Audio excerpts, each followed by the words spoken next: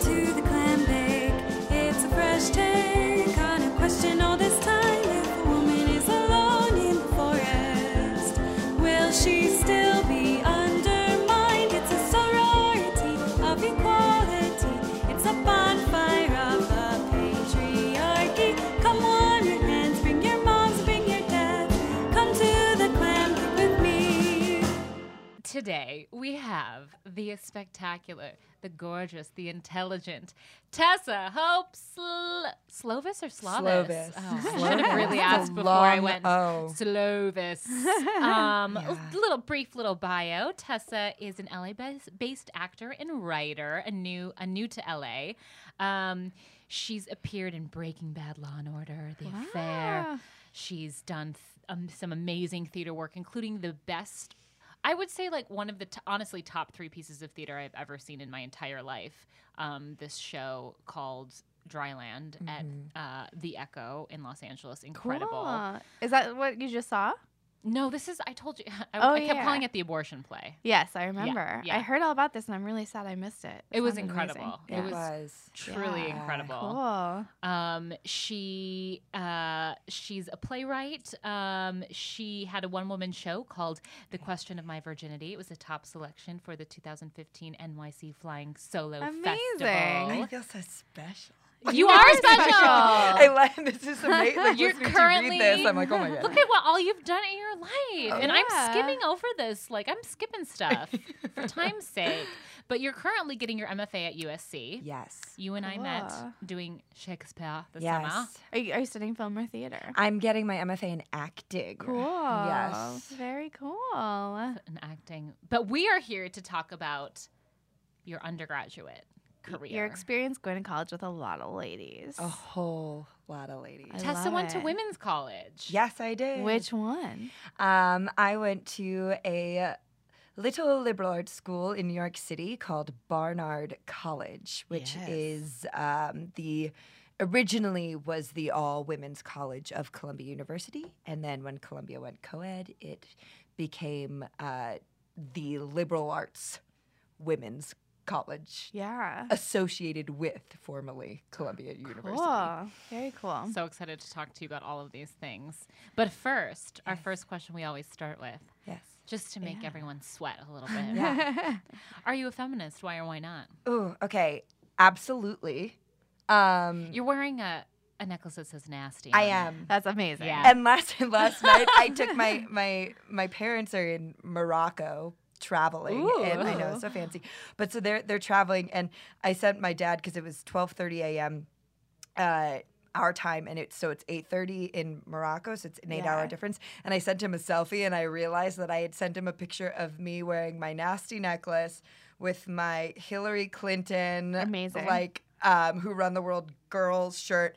And then above my bed is a beautiful print of the Women's March, a photo that a friend of mine took, which is just susses out anyone one night stands, and you Yes. see it. and Oh, you're that's smart. yeah, That is smart. Yeah, Yeah. But so yes, I would say I am a feminist, and Where'd you get that necklace? I want one of my best friends from Barnard got it for me. I love Shout it. out to Leah. It's Leah. great. Yeah, It's she's so good. doll. She is a doll. She's the Man, best. I love that. I gotta lay my feminism out for whenever I'm gonna fuck. But seriously, I'm not kidding. I cannot tell you. I had a not to TMI. I had a conversation about a couple weeks ago with someone that I was, in bed with, and he saw the Women's March thing. It was the first time this had happened, and he was like, "Oh," and I was like, "Yeah." He was like, "I'm a moderate," and I was like, "That's cool.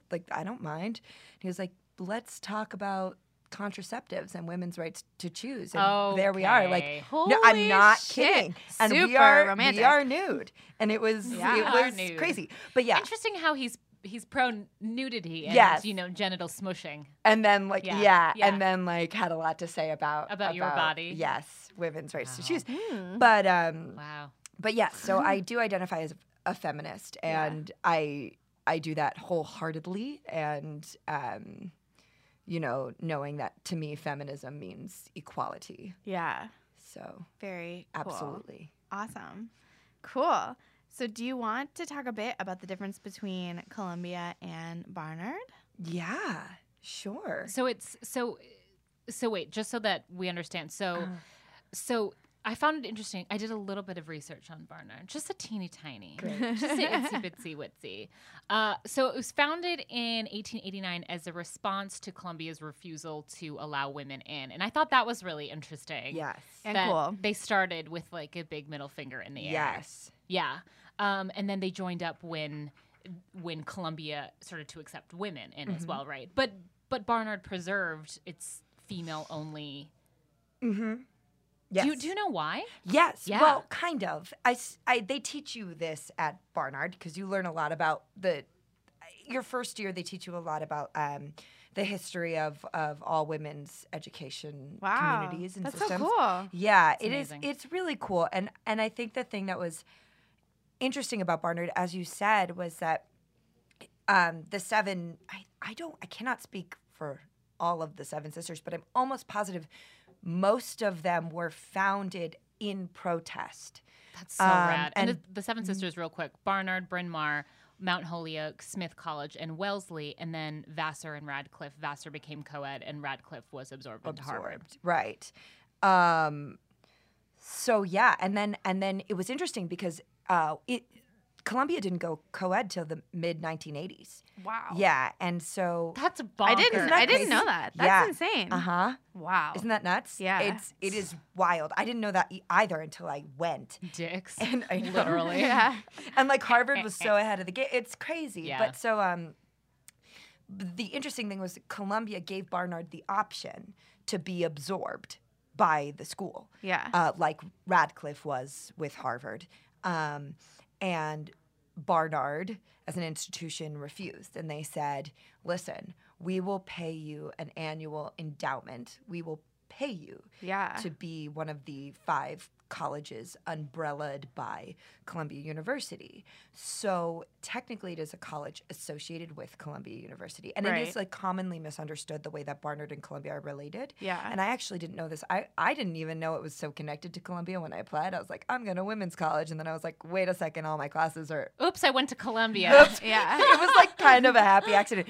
But it's important because there is a lot of grief and has been kind of a very like present tension between Columbia students and Barnard students, particularly Columbia women and Barnard women. Wow. And Because are you allowed to go take classes and Yes. vice versa? yes, Okay. depending on the biggest distinguishing factor between the two, so that I graduated with a degree from Barnard College and a certificate from Columbia University. In the same way that anyone that went to the Jewish Theological Seminary would, or the engineering school Yeah. would. That's how it was. A lot of times when we've been having, because our first conversation that we had with each other was about this. Yes. Was about this fascinating relationship between the two colleges and your experience at Yeah. Women's College. And I felt like I identified with it because, so my graduate school, I got a certificate from Harvard, but I got my degree from the Moscow Art Theater School. And there was also some tension going on there too. So Totally. I can't wait to get into this a little bit more. Because people that go to Ivy Leagues, and understandably so, really want to protect that identity, because I think when you get into an Ivy League school, it becomes so much of how you identify yourself. Right. Yeah. Right. And, you know, there is a difference, but my issue with it always was that it shouldn't be a difference that is looked down upon, but rather a difference that is celebrated. And that Right. was one of my biggest issues as a student there, because I didn't know, you know, and the language that people use, the Barnard girls to bed, Columbia girls to wed. Holy shit. By and large, Barnard women. My brother loves this one. By and large, Barnard women are by and large. Yeah. Like Holy that, shit. Wait, that let's- language is used. I want to dissect this a little bit. Yeah. Yeah. So the women's college, they perceived you to be sluts? and They're and, like slut shaming and you? less intelligent. So Do you God guys have damn do you it. guys have the shuttle bus that goes on the weekends so that you can bone the dudes? Well, no, No, because because they're in it's New York on City. campus. Oh, No, because so, you're on campus. so Okay. Barnard is on the west side I of didn't know that. Broadway, and Columbia's on the east side. Oh wow, I didn't know Yeah, that. so and I have plenty of male friends who lived in Barnard housing. Right. I mean, it's the most, I would say, integrated of all of that's also why it's such an interesting school, is that it is the most integrated of the seven sisters that ever remained all women's. Right. Yeah, that's interesting. Yeah. Because most of my anthropology major and my advisors, my thesis advisor was Barnard, but the person that I studied under, John Pemberton, was the head of the anthropology department at Columbia College. Yeah. So it was and then the theater major is only a Barnard major. So there were people that were acting theses that were Columbia College students.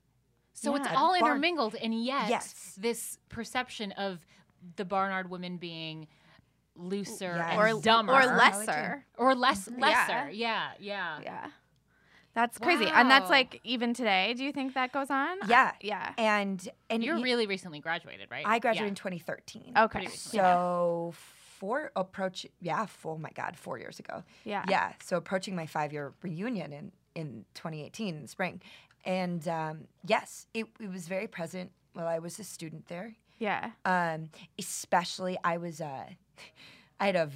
kind of had like the many faces of Tessa throughout college. Yeah. 'Cause, it's a crazy Oh yeah, time. and you're changing at such a Yeah. rapid rate. But especially, I would say in the Greek life community, like I Were- was in a sorority. Yeah, at Columbia sorority that was only allowed to accept a certain percent of Barnard women and a certain percent of Columbia women, and so I was very mixed. What was the percentage? Do you know? I think it had. My sorority sisters are gonna like murder me. They won't. They're lovely, but like they're. But Barnard is a lot smaller than Columbia. Barnard has 2,000 women. Uh-huh. And then Columbia University, I couldn't tell you the undergraduate population. I would say probably like 10, 8. Significantly So larger. It is, Yeah. yeah. My class was 500 women. Yeah, that's so small. It was the size of my high school class. Did you feel a sense of, despite the intermingling, did you feel a sense of community that was uniquely Barnard? Yes. Yeah. And I will say that like I've never been around in terms of quantity that many strong-minded brilliant empowered women with foresight and intuition and like just that the level of intelligence and the level of like it beyond that too, because you meet so many brilliant, amazing women in this Yeah. world. But like beyond that, it's like the level of ambition was something that I've never. I was 18, so I had never seen that before, and in that condensed of an environment, and it was 500 ambitious, academically, I want to say ambitious again, but like academically and vocationally ambitious people. Yeah. Fun fact, Barnard is the most competitive of the Seven Sisters. I didn't know that. That's what the internet And then- told me. So That's cool. Tessa, your brain gotta is be so true. big. Thanks. I Yeah. hope so. So big. It's cost a lot of money. yeah. So what attracted you to go to a women's college in the first place? Why were you like, this is for me? It's so funny because like people ask me that all the time. It's such a good like date question too. I get that asked a lot on like dates. That it like leads into a whole story. No, I think a couple things. I grew up in a house as the youngest of 3, so I have 2 older brothers. So I never had sisters, and I think I had always been searching for female relationships in that way. Yeah. And I'd always felt a little like different. And like I never fully fit with a lot of the girls that I was growing up with. I had amazing friends, but I always felt like kind of a little bit like too loud and a little bit, too scrappy and a little bit too messy. So my mom sent me to an all-girl summer camp when I was 10. that I ended up going to for 5 summers, Camp Nyota, Wohelo, to those who know, and my. Work, Health, and Love. Oh. And I ended up going to an all-girls summer camp in New Jersey, and it was where like parents sent their like scrappy kind of goofy little girls, and we were like learning how to catch rattlesnakes if they came, and like build campfires, and do basic first aid, and we were jumping in lakes and digging in muck, and then we were also I was in a room with no electricity in bunk beds with 20 other 10-year-olds. Yeah. And so we were also like talking about shaving our legs and getting our periods. And it was like, I hated it my first summer. I was like, what is this? But it was incredible because it was the first time I was around a bunch of girls my age that were just interested in being little girls. And we weren't distracted by school or boys or anything like that. And I praise to my mom for finding that community, because it made me so passionate about those finding and searching and seeking those kinds of relationships with other women, and the search for sisterhood. We sang songs that were written in the early 20th century. This campus just celebrated its 100-year anniversary. Mm-hmm. And so, I remember vividly, we had a song where we would sing, "We're Nyota campers, husky bunch of trampers." Oh my love God. Yeah. Oh And my we sang it God. for our parents Oh on my visiting God. day. And we're just and we do the little arm thing. And it was amazing Yeah. to be in that environment. And also to have the word husky as like a positive thing that you're celebrating. Yeah. Because it's a very dated song. Yeah. I think I'm just gonna whip that out in my daily life. Yeah. Even though I didn't go there. I'm a husky tramper. And Yeah. it was where the summer days are also gay. Da, da, da. Love it. And Oh you my look Oh, at it that's now. got some double meaning. I know. Yeah, But yeah. it was amazing Yeah. because When you're 10, When you're 10, gonna it's sing awesome. that. Of Yeah. course. Yeah. So yeah, and then I started. It's such a long story, but then I started in high school to see the differences between the way little girls and particularly teenage girls were treated versus teenage boys, and I started reading Virginia Woolf and the St. Vincent Millay. Yeah. Oh And man, she's my favorite. She's my jam. Yeah. She's my jam. And She was my prose poetry go-to always. always. She's Oh, hidden incredible. speech and Yeah, debate. Yeah. Yeah. I like reading her when I'm a little drunk. Yeah. Honestly, it's She great. can be very dark. She's though. very dark. Yeah. Yeah. And I just started realizing how much I needed that room of one's own, Yeah. that space. And so that's what kind of led me to at least applying to and being interested in colleges that had traditions of women empowerment, women in business, and women's education. So I didn't exclusively apply to all women's colleges, Yeah. but liberal arts schools that had those tenets. Cool. Yeah. Very cool. Yeah. What were you expecting from a women's college? I think I was expecting a very similar experience to what I had had when I was a kid. husky Bunch of trampers. trampers. Yeah. And it was not that. And it was wonderful and awful that it wasn't that. Yeah. But yeah, I think I was expecting that level of sisterhood all the time Mm-hmm. Yeah. Mm-hmm. when I applied and got in. Yeah. Yeah. Yeah. What areas surprised you the most? Or this is maybe a leading question, but what were some of the areas in which you were maybe disappointed or challenged in a way that was maybe a little bit like in an ideal world, we're all in Themyscira and we're all hot, sexy Robin Wrights, and we get along, and no one is fighting with anyone else, and Except practicing for the big fight. except for practicing for the big fight, but it's never coming, and we're not fighting for a seat at the table, and we're not, fighting for a man or something, but Right, 'cause but we're- reality is reality, and Yeah. humans are human.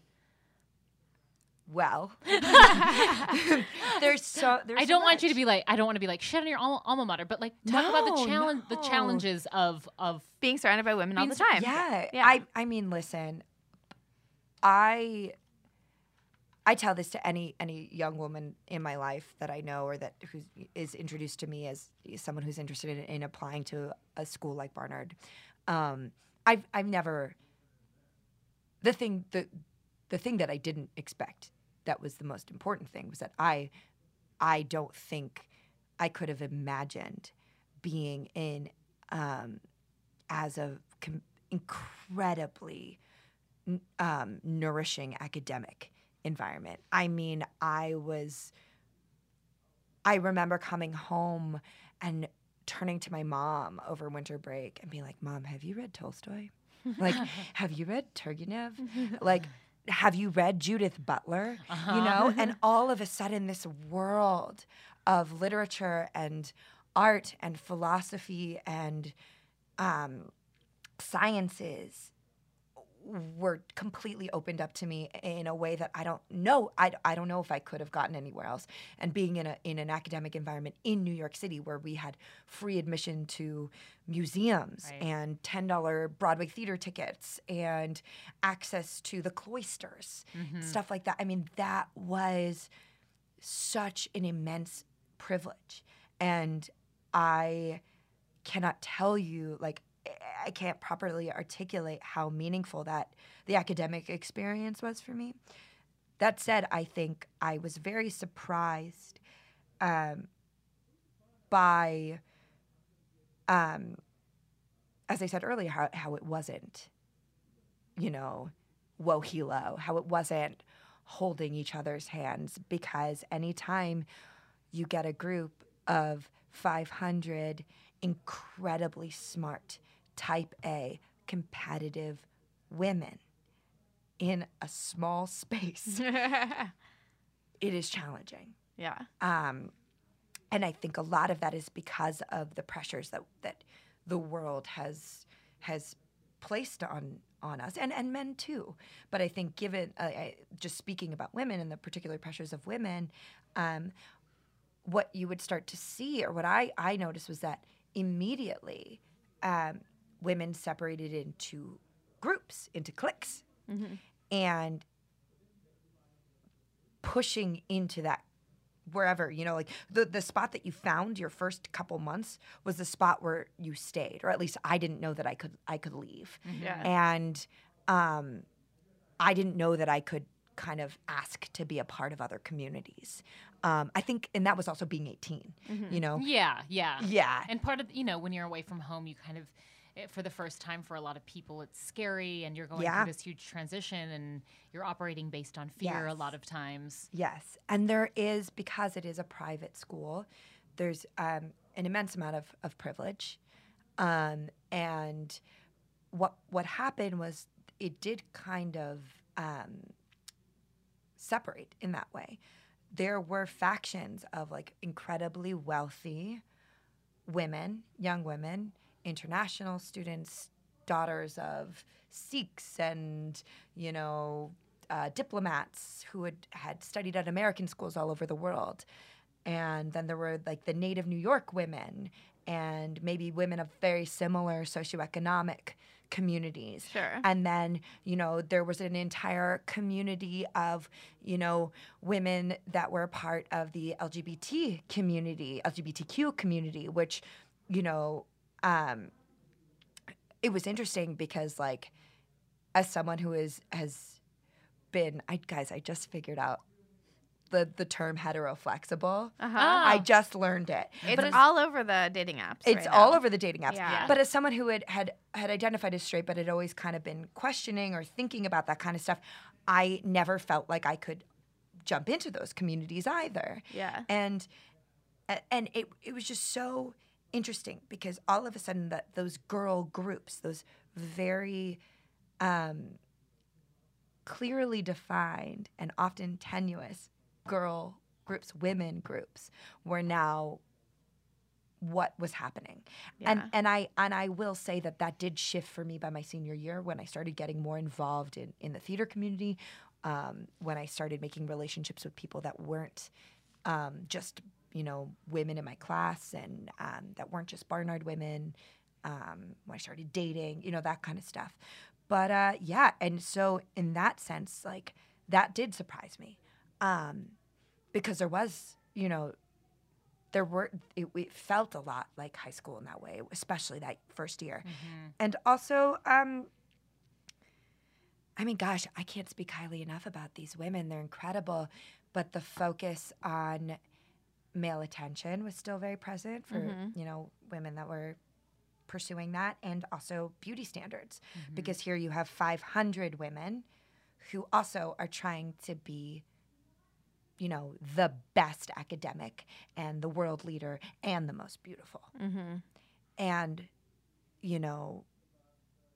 there was a joke about, like, did you have to send a photo in before you applied to Barnard? Because these women were just, Devil Wears Prada, stilettos in class.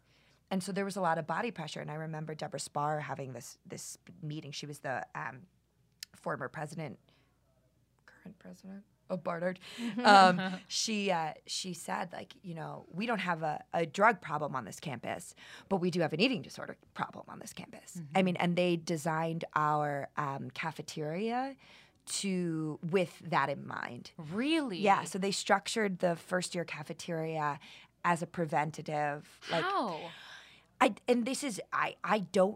The way it was structured, I don't know, because it was very healthy. All the food that was served in the Barnard halls, it wasn't like Columbia at all in that way. Like, everything was very health based.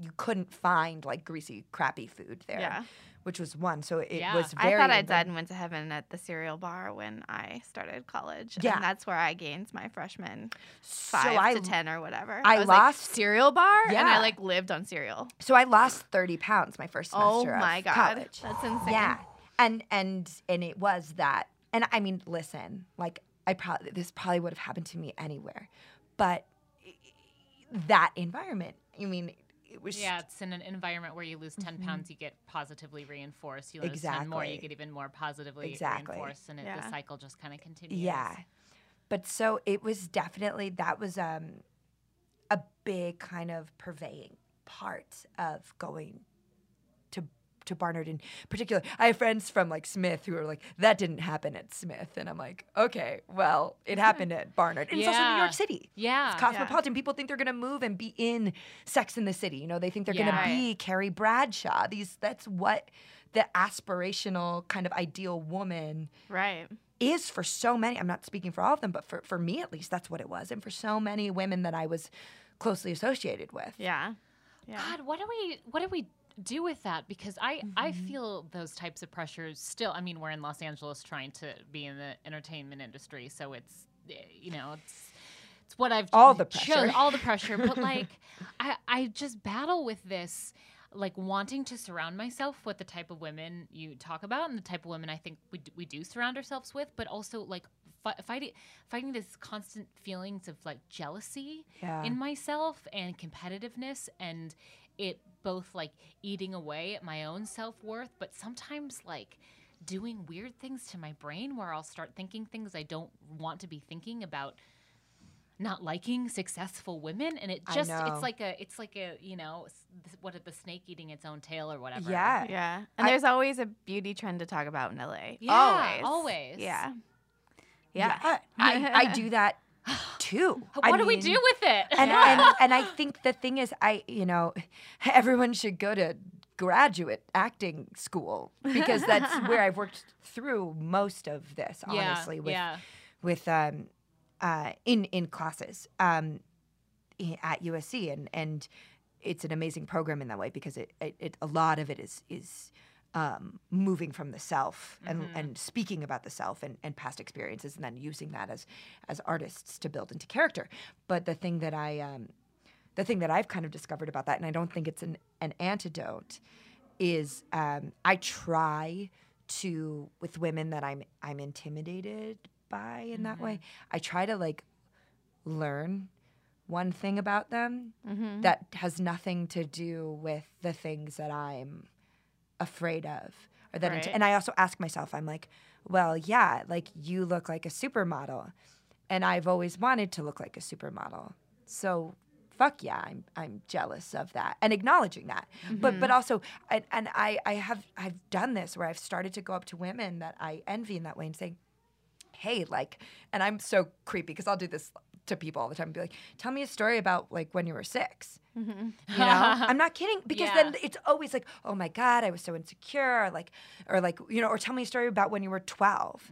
Like, oh my gosh, I grew like boobs before everybody else, and then I started feeling, and oftentimes there's just something to learn, Sure. you know, and Yeah. that I think practicing empathy, I mean, in that way, and asking questions in that way, oftentimes allows it. But again, like, I didn't know this when I was 18. Yeah. Right. You know, Yeah. I was like, if you can't beat them, join them. That was Right. my philosophy, and I was like gonna redefine myself. So I sunk into this very interesting community of women and a very interesting and specific experience, especially my first 2 years of school. Yeah.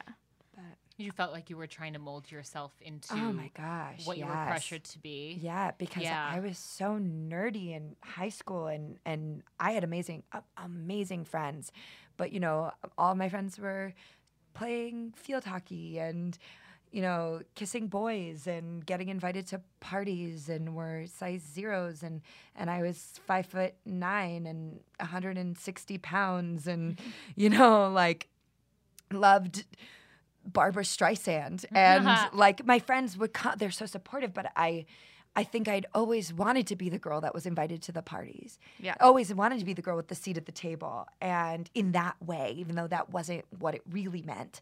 And college was an opportunity for me to redefine myself, and I took that very much to heart. And then I met a bunch of women who were like, awesome, Yeah. come with us.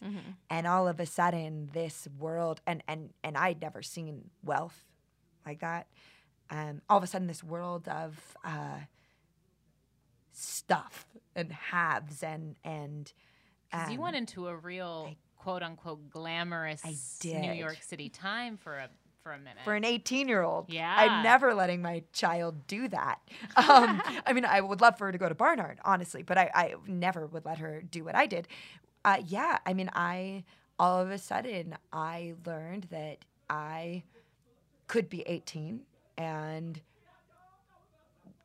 get into the Standard and dance on rooftops and meet financiers and all this stuff that is so like not, it's so funny because when I tell people the story now, I'm like, this is not who I am now. Yeah. You know, but maybe it's still a part of me, but all of a sudden I was like, and it's so easy to get sucked in because it's like people giving you free shit and men 20 years older than you giving you attention. They're rewarding the very thing that you've been Yeah. twisting yourself inside out to become this thing that isn't you, that but you feel like you should be, and then you're rewarded for it. Exactly. And I lost a lot of who I was. And and you know, the crazy thing is I wasn't acting at the time because I didn't know when the auditions were my first semester. So I also think that like that was part of it. I had lost a little bit of who I was, and I was trying to be this very material idea of who Tessa is. And yeah, and it kept on getting rewarded. And then it wasn't.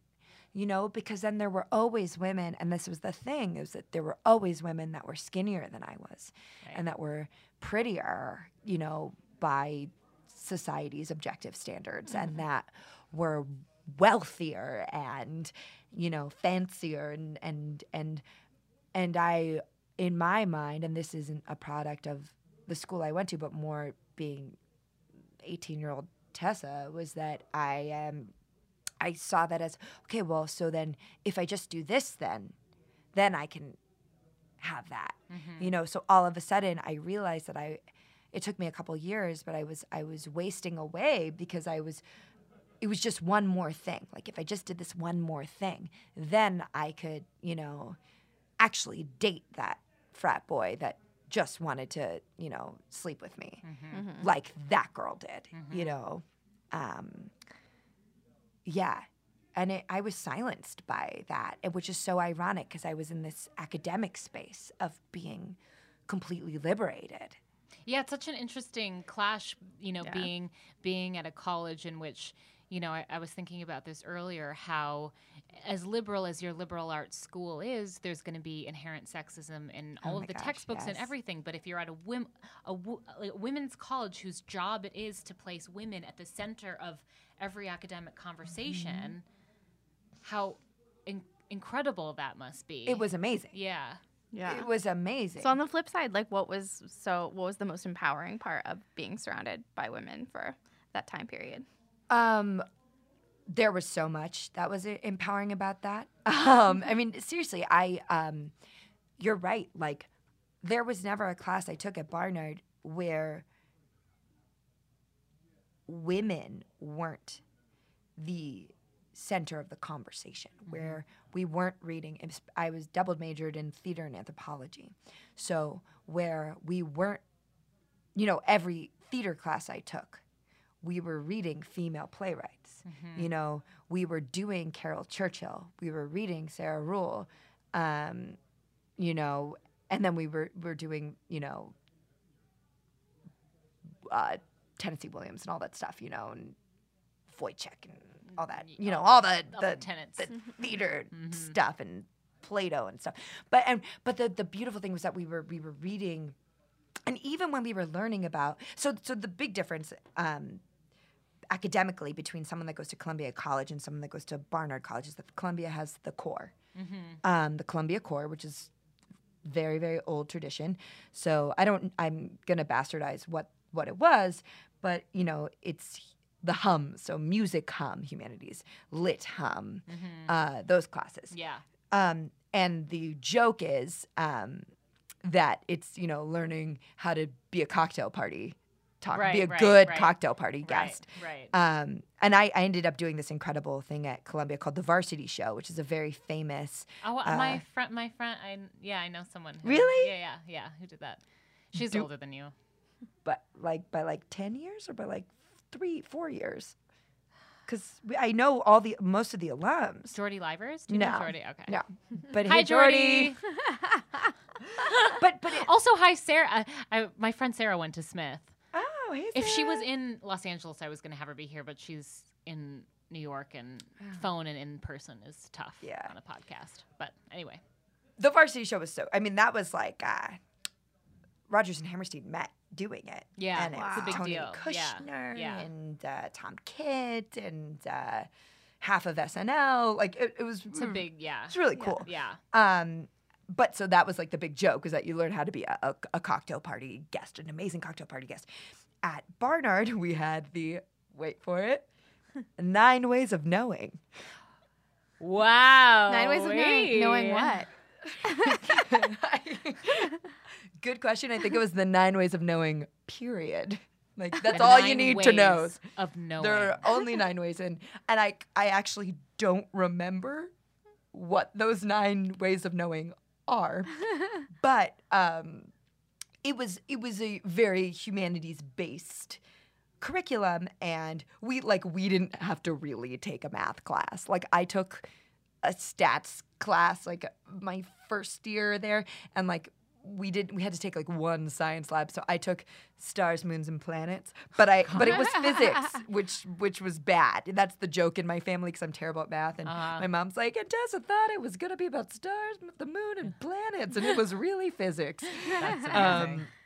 But in the 9 ways of knowing, I think the most incredible thing that Barnard does is your first year, you're only all women's class is your first year English class. So they cut it into the 2 semesters, and one is a semester of an English class based on a theme that you get to choose, and the other is like a composition class where you learn how to write a college level paper. But they have all these, the names of these English classes are just phenomenal. They're like Legacy of the Mediterranean. Oh.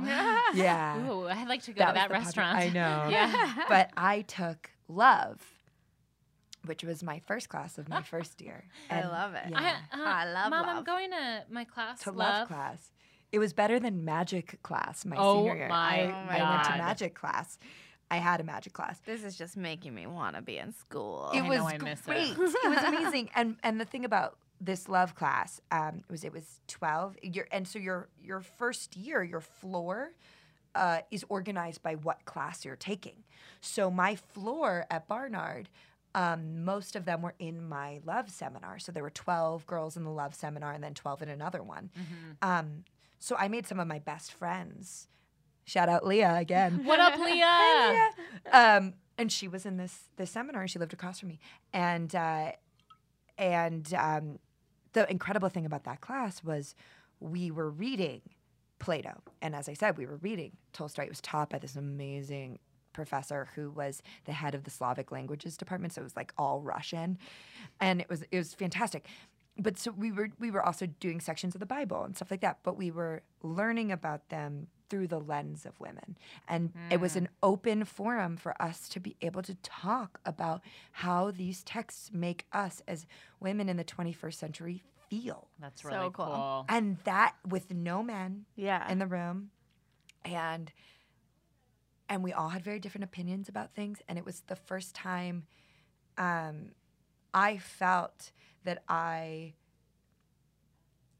was on a track toward my own understanding of feminism and my own worldview about how I want to be, a player in this game, how I want to be a part of the change that is happening Yeah. with women and yeah. Oh, I'm sorry. To No, cut you no, off. But no. and the things that we feel sometimes while reading these, even contemporary texts, the feeling of not identifying with the story or feeling confused or uncomfortable or like I don't know. That experience is valid, and I don't know. Totally. I don't know if that what I'm trying to say makes sense, but I think a lot of times I know growing up and even now in discussing the plays that my boyfriend directs or even doing Shakespeare. The depictions of women and the way women are treated, it doesn't mean it's not a great work, but my experience of that woman is valid, and the way that it makes me feel about myself as a woman is valid, and the historical context around it is valid, and it's not something that we can just write off because these things are old. We need to have those Absolutely. conversations. Yeah. And oftentimes I have been in situations, especially, just in a new city, where I feel I love talking about women. And I love talking about how things relate to other women. And I love talking about politics and social justice and all these conversations. And oftentimes I feel like when I bring up my own sense of womanhood, I get the little casual eye roll. Sure. Yeah. Here Oh, she goes again. Yeah. Woman blabbing. And I never felt that way in that space. And I never felt that way once in any class I took at Barnard or Columbia. Yeah. I That's never amazing. felt that way. That's and amazing. and I think I was almost naive post grad when I started Right. to be like, yeah, aren't you excited about women? And then Right. my male friends would be like, shut up. Yeah. Yeah. And Yeah. learn, and that was having that space because it was amazing. And even at Columbia, any Columbia, because of course our professors were like, hell yeah, let's get into it. Let's, in this magic class, talk about trance dance in Bali and women's bodies and Yeah. let's fucking do it. Yeah. And then I did this thing where every paper was about women too. Great. Everything was about women Lean in. Yeah. or It's amazing. Shakespeare. Yeah. That was what it was like. I associated everything with Shakespeare and everything with women because that was where my Yeah. that's my That's so two passions. incredible. Yeah. Just from my own experience, I went to a very fancy film school here in Los Angeles where they don't let in a lot of women. I think it's changing, but at the time that I went there, there was I would say that the screenwriting class, I was a screenwriting major. I have a master's degree in screenwriting, which is crazy. That's amazing. I would say that Fancy. 10% of the class was Yeah. women. And then 90% of the class was men. There was I think 6 of us, maybe Yeah. 6 or 7 of us. And I didn't even start writing narrative screenplays with female driven characters until 6 or 7 years after I graduated film school. Oh Of my course. I had no female teachers, and my classes were mainly men. And every screenplay I wrote when I was in graduate school was a male lead. Every single one I wrote. Holy crap! It's- I I didn't mean, know that, Lindsay. Yeah, it's It's Yeah. crazy. And I've also since taught screenwriting classes just for women. And women come in and they're just like, this feels so different than anything I've ever Yeah. experienced. Like, it's so crazy how your learning environment shifts to legitimately a safe space. And to be like, I'm probably gonna tell a different story or experiment with a different story just because I'm surrounded by women and I haven't had that experience before. Totally. It's insane. Totally. It's insane. And it's so funny because my mom went to NYU Tisch for film school. Yeah. And she was one of 2 women yeah. in her class. She's a screenwriter, and Yeah. she always loved Nora Ephron. Love her. I Love mean, how Nora- can you not? Yeah, how can you not? Yeah. But I always was like, you've got mail, like. So, like as a kid, I was like, oh my God, this is so, like, how can this be your favorite writer? I love Nora Ephron now. Because there's not very many to choose from. And also because now not watching. that she's not a genius. No, but now watching You've Got Mail, I'm like, this woman, Oh, I she's love that genius. is a genius. Yeah. Yeah. She's a genius. And she's writing about very female experiences. Yeah. Yeah. So, of course, like, a young woman in Alphabet City in the 1980s going to Tisch is like, Gonna love Nora Ephron. I love Nora Of course. Ephron. Yeah, of course. And it's crazy. Like, and it's insane to me that it's still. within the I last- just like reunited with my mentor from there, who's like an amazing man. Like, I did get to work with like amazing men. My teachers there were amazing, and they taught me how to write screenplays, like 100%. Totally. But I just asked him because there was like a new faculty position open. I was like, "Are there any women teachers?" He's like, "There's one. There's one." It's just it's crazy. crazy. It's time for things to change. Yeah, it's just totally like is. we're still just tearing down. I just can't believe the walls we still have to tear down. It's like, it's a lot.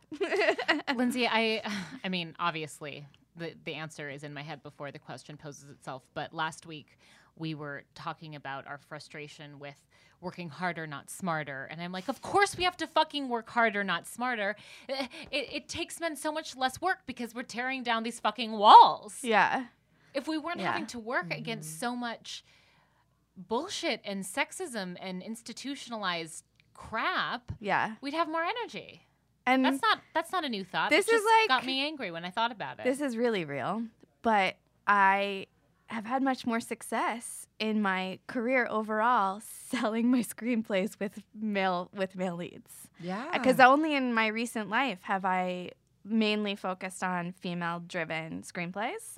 And it was much easier when I was writing. I was having an easier time. Even after, like, I worked with my ex-boyfriend for a while, but the first thing I sold without him, there were male leads. There were female leads too, but the male parts were bigger. The first thing I sold without him, the male parts were the biggest parts of the movie.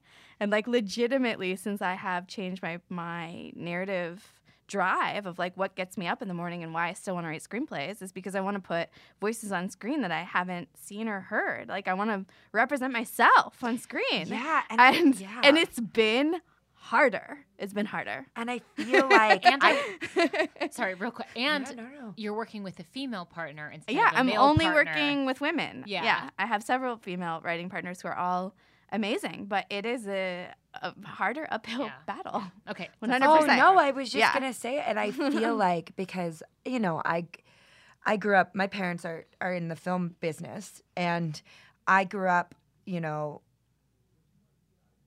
very fortunate, to be able to see that and to be able to watch people make movies. But, I'll have these conversations with my dad, and he'll say, yeah, like, we talk about a lot, like so many conversations in a producing office or directing. It's like, we need female directors. We need female screenplay writers. And I'm like, I know so many. Yeah, And then it's like he's- we we're- are they're literally here. everywhere. But the thing is then if you think about it, but what they're talking about is they need those women from that very small pool of the women that have been pre-approved Right. Yes. by the industry, Sure. right? Because it's it's not like- that they don't exist, Yeah. but that those women, there's like 6 of them. Right. And that the are- rest are we're clawing our way into this tiny little hole that they only let a couple of ladies through because you let too many through, and who knows? Yeah, and it's it still feels that way. It's crazy. And it's crazy to me Yeah. because I do feel like that climb.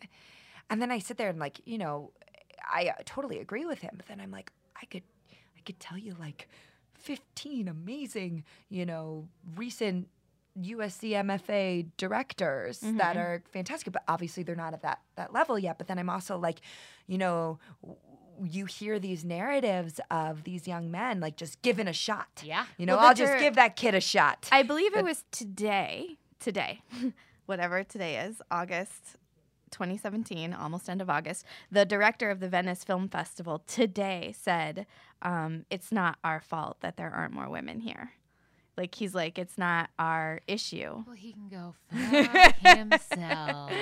He's like, that's not our problem, basically. Yeah. And it's like, well, It is everybody's problem. you have to let more women in for more women to be there. Yeah. Because I know they're submitting. They're Yeah. submitting themselves. Oh, it makes me angry. Oh, Yeah, It makes me yeah. so mad. But anyway, we wanted to play a fun game and like break down some major stereotypes of going to an all-women's college. Circling Okay. back to your experience, Cool. we hijacked this with our experience for a No, second. I know. love- Sorry. I Thank know you for it. the I love space it. to rage. Yeah, yeah. So first question: are there a lot of lesbians at all female school? Some of these are going to be ridiculous. We're Yeah. gonna ask you. We're gonna ask you some dispel- stereotypes. Yeah, we're going to ask you the stereotypes. That is a stereotype. You know, I would say that there probably are the same amount of lesbian women as there are probably in any institution, any private college, but they're in an environment where, you know, women in the LGBTQ community are in an environment that is incredibly open. Yeah. You know, and so there is a very it is incredibly you know, easy. Not easy. I can't say easy because I don't know. But it is. At Barnard, I never felt like there was any sense of like non-acceptance. Yeah, it probably And feels a safer space It's than maybe exactly more traditional. And You're so maybe seeing it more. exactly, and you doesn't see mean it it's more there. totally, and you do see, and exactly, and you do see it more because you're in all women's housing your first year.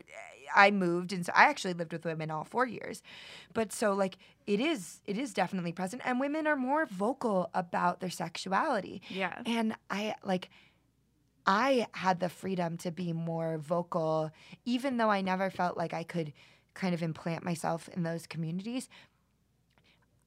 There was definitely some experimenting that went on Yeah. in these women's dorms. And I would say that is 100% an amazing thing. And that I think if anyone applying to college that's listening right now has the opportunity to live in all-female housing, it teaches you a lot. And there's some of my fondest memories are sitting on, you know, a floor of a friend down the hall, mainly Leah, and and drinking champagne and talking about sex and like other women coming in and like us like actually having an open dialogue and sometimes like physicalizing that and that being a really incredible thing. So I would say no, there aren't more lesbians, but it is definitely a safer, as you said, a safer space. Yeah. I from what I've seen, I can't speak, you know, for By the way, full disclosure, we know some of these questions are ridiculous. Yeah, yeah, Which yeah. is Oh, why totally. we Well, are asking them. I just had this crazy thought that's not a crazy thought, but I mean, and this doesn't really hold necessarily for your experience because Yeah. you were in the middle of a city, but like a school like Smith, what would it be like yes. to go to a college where you don't have a 1 out of 4 chance of being raped? Oh. You are probably more sex positive. Can you imagine not Yes. having that fear? Yes, and I will say that like I know of many amazing women from Smith, and that they're definitely. I've heard similar stories of like experimentation with other women, and totally like that's amazing. Like, what must Yeah. that be like? Yeah, Yeah. I went to University of Florida where they give you a safety whistle, but everybody calls it the rape whistle. You get it when you arrive on campus. That is the first thing they give you. So interesting. It is that, which is in retrospect, that is insanity to me. Well, until And they're like, carry this around campus when it gets dark at night. see, yeah, and that's crazy Because yeah. Ted Bundy fucking murdered a lot of ladies in Gainesville, and Oh they're my God. and they're still like, hey, ladies, when you're alone on campus late at night, because that campus is also huge. It's 50,000, I think 60,000 people go there now. It's enormous. It's its own city. So you are legitimately, if you have a class in wintertime where it gets darker earlier, your class ends at 6, and your dorm might be 3 miles away. And it is legit scary when you are walking by Yeah. yourself on that campus. yeah. And there's this like bizarre folklore of literally Ted Bundy. Like Yeah. he was there. And so they're like, here ladies, that's what you get when Rape you arrive. whistle. That's what you get when you arrive on campus. See, yeah, Welcome to college, it's bitches. it's so interesting because at Columbia, until I don't know if you know of Emma Solkowitz and the young woman who carried her mattress. Girl. Oh, Yes. yes, Oh, we we do. do. Yeah, so she Yeah. graduated a year after me. Amazing. And we had mutual friends. We didn't know each other at all, really, but I knew several of the women that were kind of part of that community, and I props to them, fucking awesome, badass. But until that happened, that was the first time in my time there, or within like the couple years of graduating there, that it wasn't at Columbia. No, it's Columbia. Like, we don't do that here, you know? Because at an institution like Columbia and at a space like Barnard, you know, it's like, no. Like, we're incredibly well educated and we're incredibly privileged. And the funny thing, or not funny, the irony is that when you talk about that rape whistle and being scared of walking down the street, every instance of assault that I have heard of amongst women that I know from Barnard and Columbia, including myself, have happened in a dorm room, Right.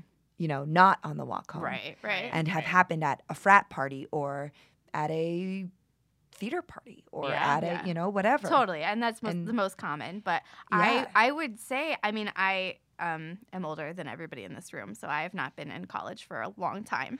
But I don't know if it's still the same, if they still hand that to you. But I would say there was a level of the responsibility is on you. Exactly. It's on you.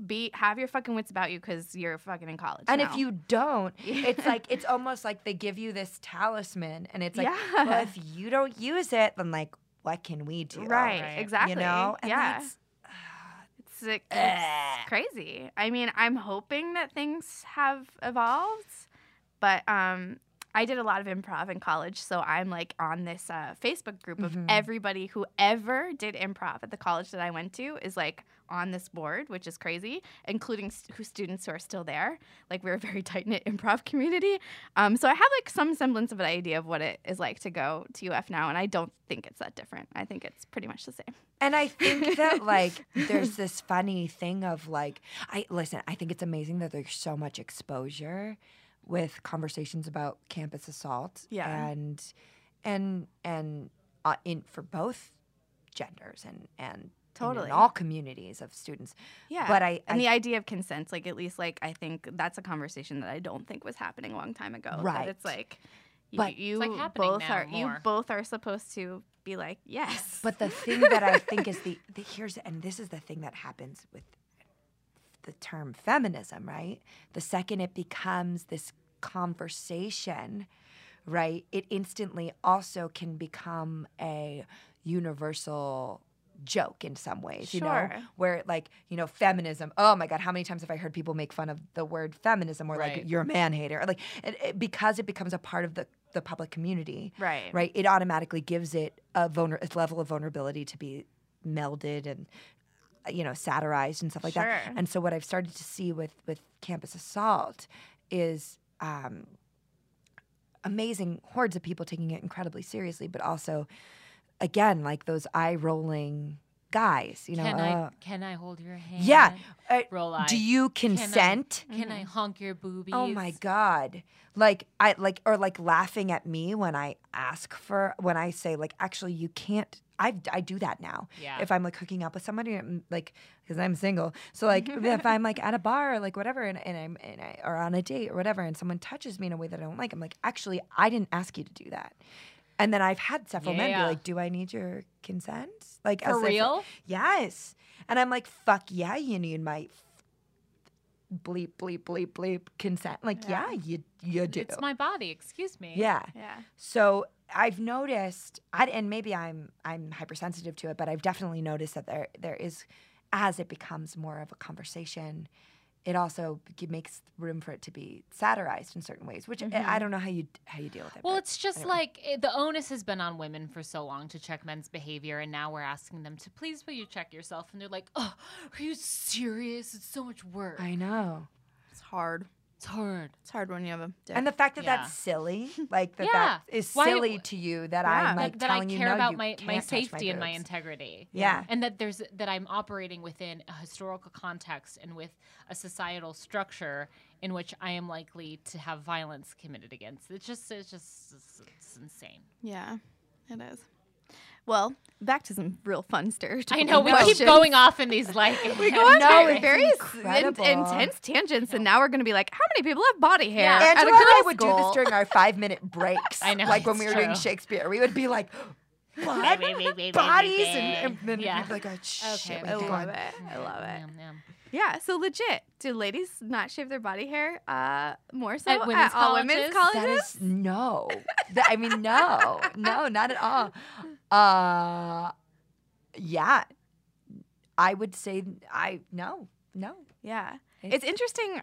I've noticed lately, and especially because I just saw a casting notice for a BuzzFeed video about this, that lately in Los Angeles, more women are growing their armpit hair. Yeah. Which I Yeah. think is rad. I think it's cool. And I It just always saw- like yeah. at first like my impulse is to be like, oh God. Me too. You know, and I'm I feel like, really. I feel terrible for bad having about that, but that. that's what I'm conditioned to think is I'm like unattractive. almost going that direction because I grow hair real fast. but real lately I've been fast. challenging myself to be like, no, that's sex. Like, isn't that interesting? Like, to add, what? I love Is it when it- people dye it. I'm like It's- jealous that's of that. cool. I like want to grow my armpit hair and then dye it. Do it. Will you do it? Maybe. Okay. Yeah. Yeah, well, all about that's it. that's another But But silly, it silly should be a question. sign of. But it should be sexy because having the ability to grow body hair is a sign of fertility. Yeah. You know, we get our hair when we can have babies, and there's more pheromones, and you Oh, know, thank God I'm still fertile. I'm growing armpit hair yeah, like crazy. girl, you're fertile. They I'm should in have the had prime of my Daenerys. fertility Daenerys life. should see if she can grow her armpit hair. Yeah. Honey, you can get pregnant. You know, the weird thing is that I always worry about my armpit hair because I'm in grad school and my leg, and that's so crazy because we're rolling around on each other all the time. Yeah. Mm-hmm. And so I'm always like, it's weird that I'm socialized to feel this way because I'm always like, you know, like my people are like licking each other in our Yeah. movement classes. And you, Yeah. Angela, I you know, there's a lot of yeah. licking. Yeah, there's a lot of stuff. There's Yeah, weird and, like, stuff happens. I've gotten like my toe sucked. Like weird shit happens, and Well, so I'm always that's like, a different kind of class. yeah. I won't say it was, but no, but yeah, I always feel like actually because I'm in that environment where I'm so close to so many bodies that I have to be very vigilant about grooming, which is silly. Because I mean, it's respectful to like put on deodorant. I'm pro Totally. deodorant, but Yeah, I'm pro deodorant. I'm Yeah. pro deodorant as Sorry, well. just But like, saying. why can't I grow up my like You hair and my can. body hair? I can, Yeah. right? But I have this, and you're right. What you said, like I love that women are feeling this level of freedom. But my first instinct is like, oh, Yeah. You know, I'm a little shocked by it. Yeah. Which I'm I so shocked hate, by it too. It's very bizarre. yeah. But Yeah. I love it. I more power to you. That's Yeah. fucking awesome. All right, you ready for the next Yes. dumb question? Do ladies cycle sync up? Yes, absolutely, Yeah. 100. I cool. 100% believe that's That real. feels really powerful to me. Yeah, Me too. We're all with the We're all moon. menstruating and doing We're midterms. bleeding. Yeah, That's awesome. Yeah, Yeah. totally. yeah. Was it harder or easier to date? Oh, well, It was harder. I would say it was. Even though I was in a sorority, yeah, it was harder. What is the overall ratio when you Well, add Barnard and Columbia together? So many more women. So many more women. That's what I thought. Yeah. 'Cause, I went to yeah. performing arts high school, and Okay. our ratio was 6 women to every 1 man. Whoa, buffet. I would say that it was probably 2 to 1. That's a real right? Yeah. clam bake. if It you was know what a I major mean. clam bake, and ladies would freak out around prom. Like, Yeah. bitch would fight you for a man. And you had to, like, recruit the men from the other schools, and everybody was, like, so fucking stressed Jesus. out because it was our only dance because we didn't have sports. So we had, like, no homecoming, no nothing because we were arts kids. Like, we didn't Yeah. fucking play sports. So, like, prom would roll around and ladies would lose their minds. Yeah, it was. Yeah, and also there was a thing of like men who didn't date Barnard women. Yeah, that's what you're And- saying. Why? Yeah, and men who only dated Barnard women. Yeah. So my college boyfriend only dated. I mean, I don't think it was like he was like I'm only gonna date Barnard women, but he did. Only the girlfriends that he had in college were only female Barnard students. All right, cool. Interesting. Here's maybe a sexist question. Were professors trying to sleep with students? And or vice versa? I was always someone that learned about this kind of stuff late. And you had men professors too. I male did. professors. I Okay, did. Yeah. And absolutely, yes. Yes. Yeah. Yeah. But that happens. Everywhere. That happens everywhere. Yeah. Totally. Yeah. Absolutely. I had a really good friend in college who was madly in love with her professor. Yeah. / they were dating. Yeah. Almost got married. What's the what's the biggest stereotype you encounter when you tell people you went to women's college? What's The lug, the the lesbian That's what I was until gonna ask if graduation. that's a thing. That's what my friend from Smith was saying. Yeah. Yeah, it's definitely there. See, I wanted to put that. Yeah, we Slang got in our script, Yeah, we yeah. got a to add that. lug. Yeah, it's definitely it does happen. Yeah. for sure. Less at Barnard because There are dudes it's New around. York City. Because I could I could be on like Coffee Meets Bagel. Like Right. it wasn't online dating was starting to become very normalized when I was in college. So it was pretty I think that's it. Yeah. It's a thing though, for sure. I can't believe we have to almost wrap this I up. So we know, have this to. has been so This great. has been so fun. So we sadly have to skip a few questions, but let's Oh. just skip to if you could do it all over again. Yeah. Would you go to women's college, all women's college? Yes, and I wouldn't have said that like 4 years ago, like right when I graduated, but absolutely. Yeah, 100%. And why? Like, how did it enrich your life and strengthen you as a person?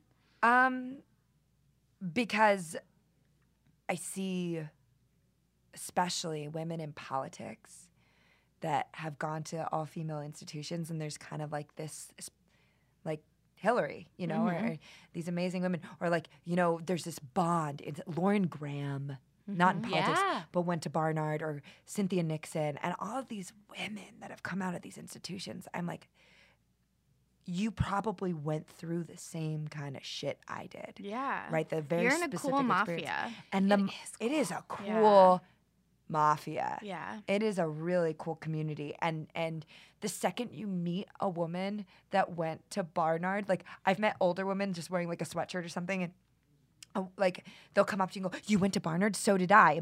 And it is just this bond. And it's not a bond it's not about sports or athletics. It's not about, did you sit on the steps and do that? It's about like, we have this deep rooted connection as women passionate about other women. Yeah. And that's really cool. awesome. It's That is really, really really cool. cool. So for all of the Yeah. drama, I would definitely say I would 100% do it again. I would just probably not go to the standard anymore. But you know what? You still can. You You're in gotta LA. be 18. Yeah. You're gonna be 18 somewhere. Yeah. Yeah. Totally. Yeah, and Totally. never drink dark and stormies. That was what I learned very quickly. Dark and Yeah. stormies are gross. Yeah. They are. Wise words Yeah. from a wise woman. This has been so fun. Do you have Ugh. anything to pimp that you're going to be in that we can see you in or watch you in anytime Oh, soon? yeah. Yes. Yes. Oh my gosh. So what am I doing? It's my second year at USC, and I gotta give like a full shout out to the amazing season that the MFA actors are doing. So my second year class is doing 2 female playwrights. So of course I sobbed when I found this out. So we're doing Annie Baker, Circle Mirror Transformation, and Sarah Rule, Eurydice, and that's coming up, I believe, November 16th. And I'm doing a Circle Mirror, and I'm stoked. How does the general public see plays at USC? They just like go. You to can the buy website, tickets. or? Okay. Yes, I don't. You just go on the USC website. No, but if you We'll just put a Google, link to it in the show notes. yes, Yeah. and Yeah. if you Google USC School of Dramatic Arts, you can find information about the shows, and that they're totally open to the public. They are doing an amazing season and an incredible season. I know they're doing an octoroon with the undergrads, and then the MFA third years are doing their 3-show rep, so they get to do 3 plays in rep with each other, and they just announced them, so I think I can say it. They're doing A Bright Room Called Day by Tony Kushner, Matchmaker,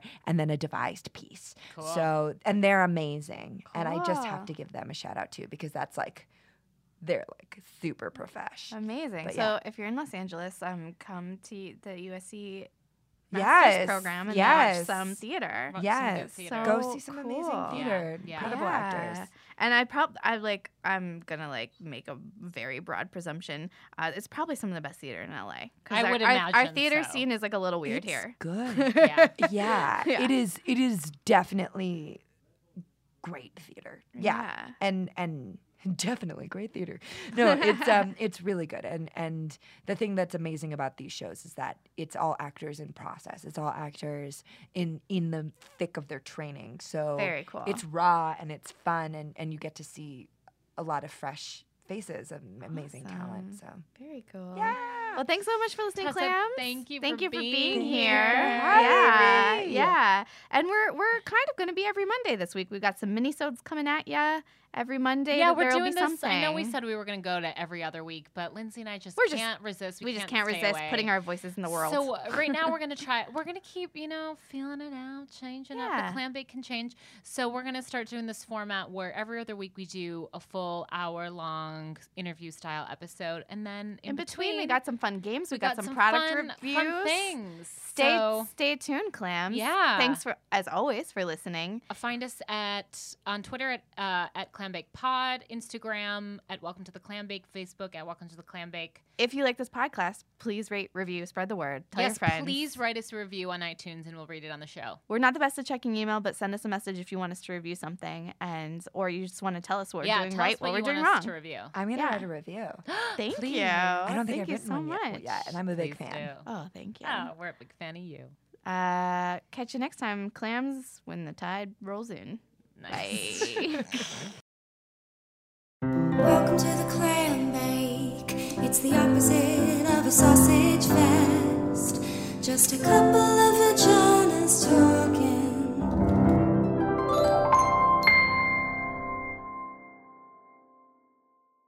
What's a Creative Podcast Network?